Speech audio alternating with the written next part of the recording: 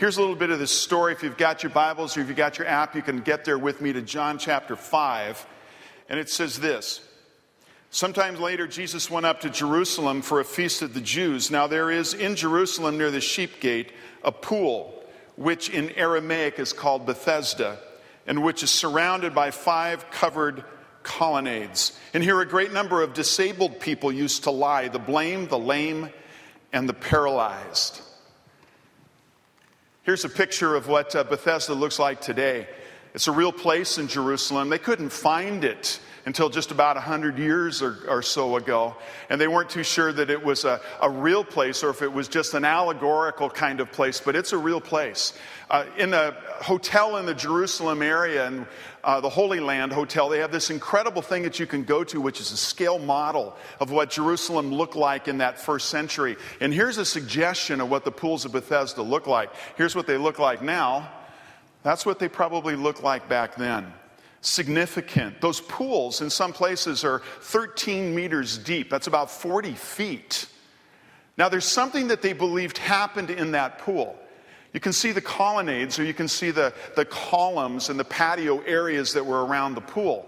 And what the Bible just said to us as I read it was that there were people that were there, as they referred to them as disabled people, the blind, the lame, and the paralyzed.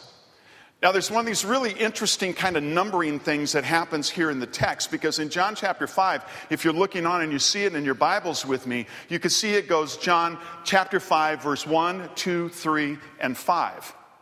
It skips verse 4.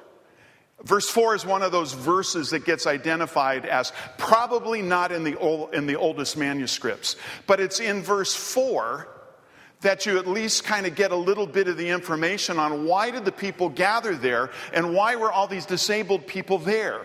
For this reason. Here's what the verse 4 said that we don't have in our Bibles. And so I put a little asterisk next to it just to identify that. But look what it says. From time to time, they believed an angel of the Lord would come down and stir up the waters. The first one into the pool after each disturbance would be cured of whatever disease they had. That's quite a deal. Would that, if you were disabled, would you gather around the pool? Probably. And as we look at this and we think, if I could just get there, I can get in the water first. If you're a paralytic, how well are you going to do that? Paralytic was a person who was completely dependent on other people. It actually goes on to say here in verse 1, one who was there had been, or verse 5, one who had been there had been an invalid for 38 years. Now, whether or not he laid there for 38 years is not really the issue, but for 38 years, he hadn't been able to walk. He was a paralytic. And if you're a paralytic, somebody's bringing you to the pool every day. If you're a paralytic, you can't get to the healing water by yourself. Your place and your condition is such that no one can help you with your condition. I was trying to think about what that would be like and how I could kind of describe it to you. And what made me remember an event, I'm privileged to go into Asia a lot. I'll be back in China in a month. And when I've been in Beijing and been on the Great Wall of China, I was walking one day and I kind of went about another half mile further than most of the tourists go. And it was out there in a place where there weren't too many people, where there was a person who was disabled. Matter of fact, he was his legs and his arms were twisted. There was no way the man could ever walk. There was no way the man could ever really use his arms.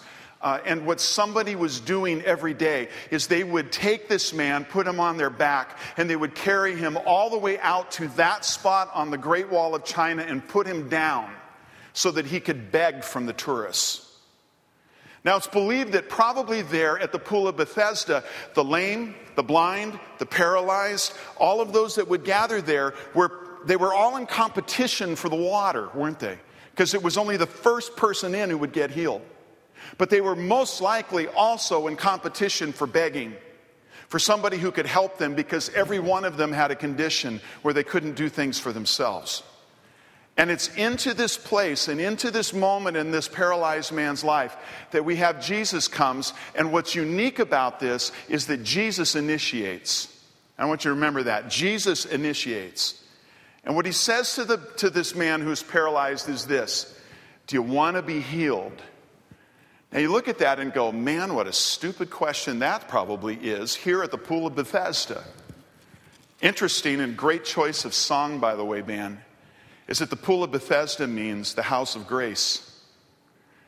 But it can also mean the house of disgrace. Even it was a place of grace where people could come and be healed, it was a place of struggle, it was a place of pain, it was a place of frustration, it was a place where people who were completely dependent on somebody else went in hopes that someone would heal them. But in that moment, in that place, Jesus steps into this paralytic's life, and he's asked somebody about him because it says he was told about it and that he'd been there for 38 years. Or been an invalid for 38 years. And Jesus says, do you want to be healed? Now what's interesting is the man's response, because he says this. He said, sir, I have no one to help me into the pool while the water is stirred, and while I'm trying to get in, someone else goes down ahead of me. Can you just imagine? The blind couldn't see it. The deaf couldn't hear it. The paralyzed couldn't get to it.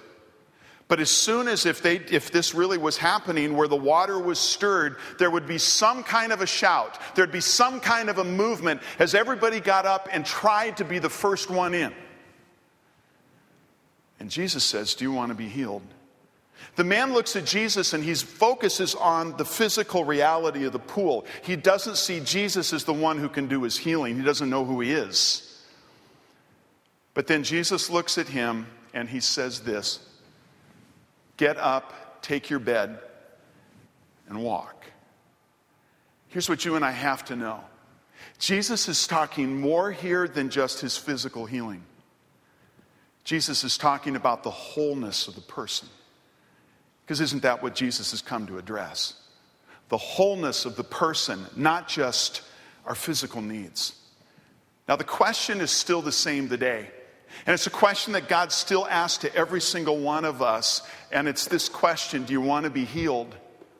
But instead of it being just about physical illness or physical healing, it's really a question for us about wholeness.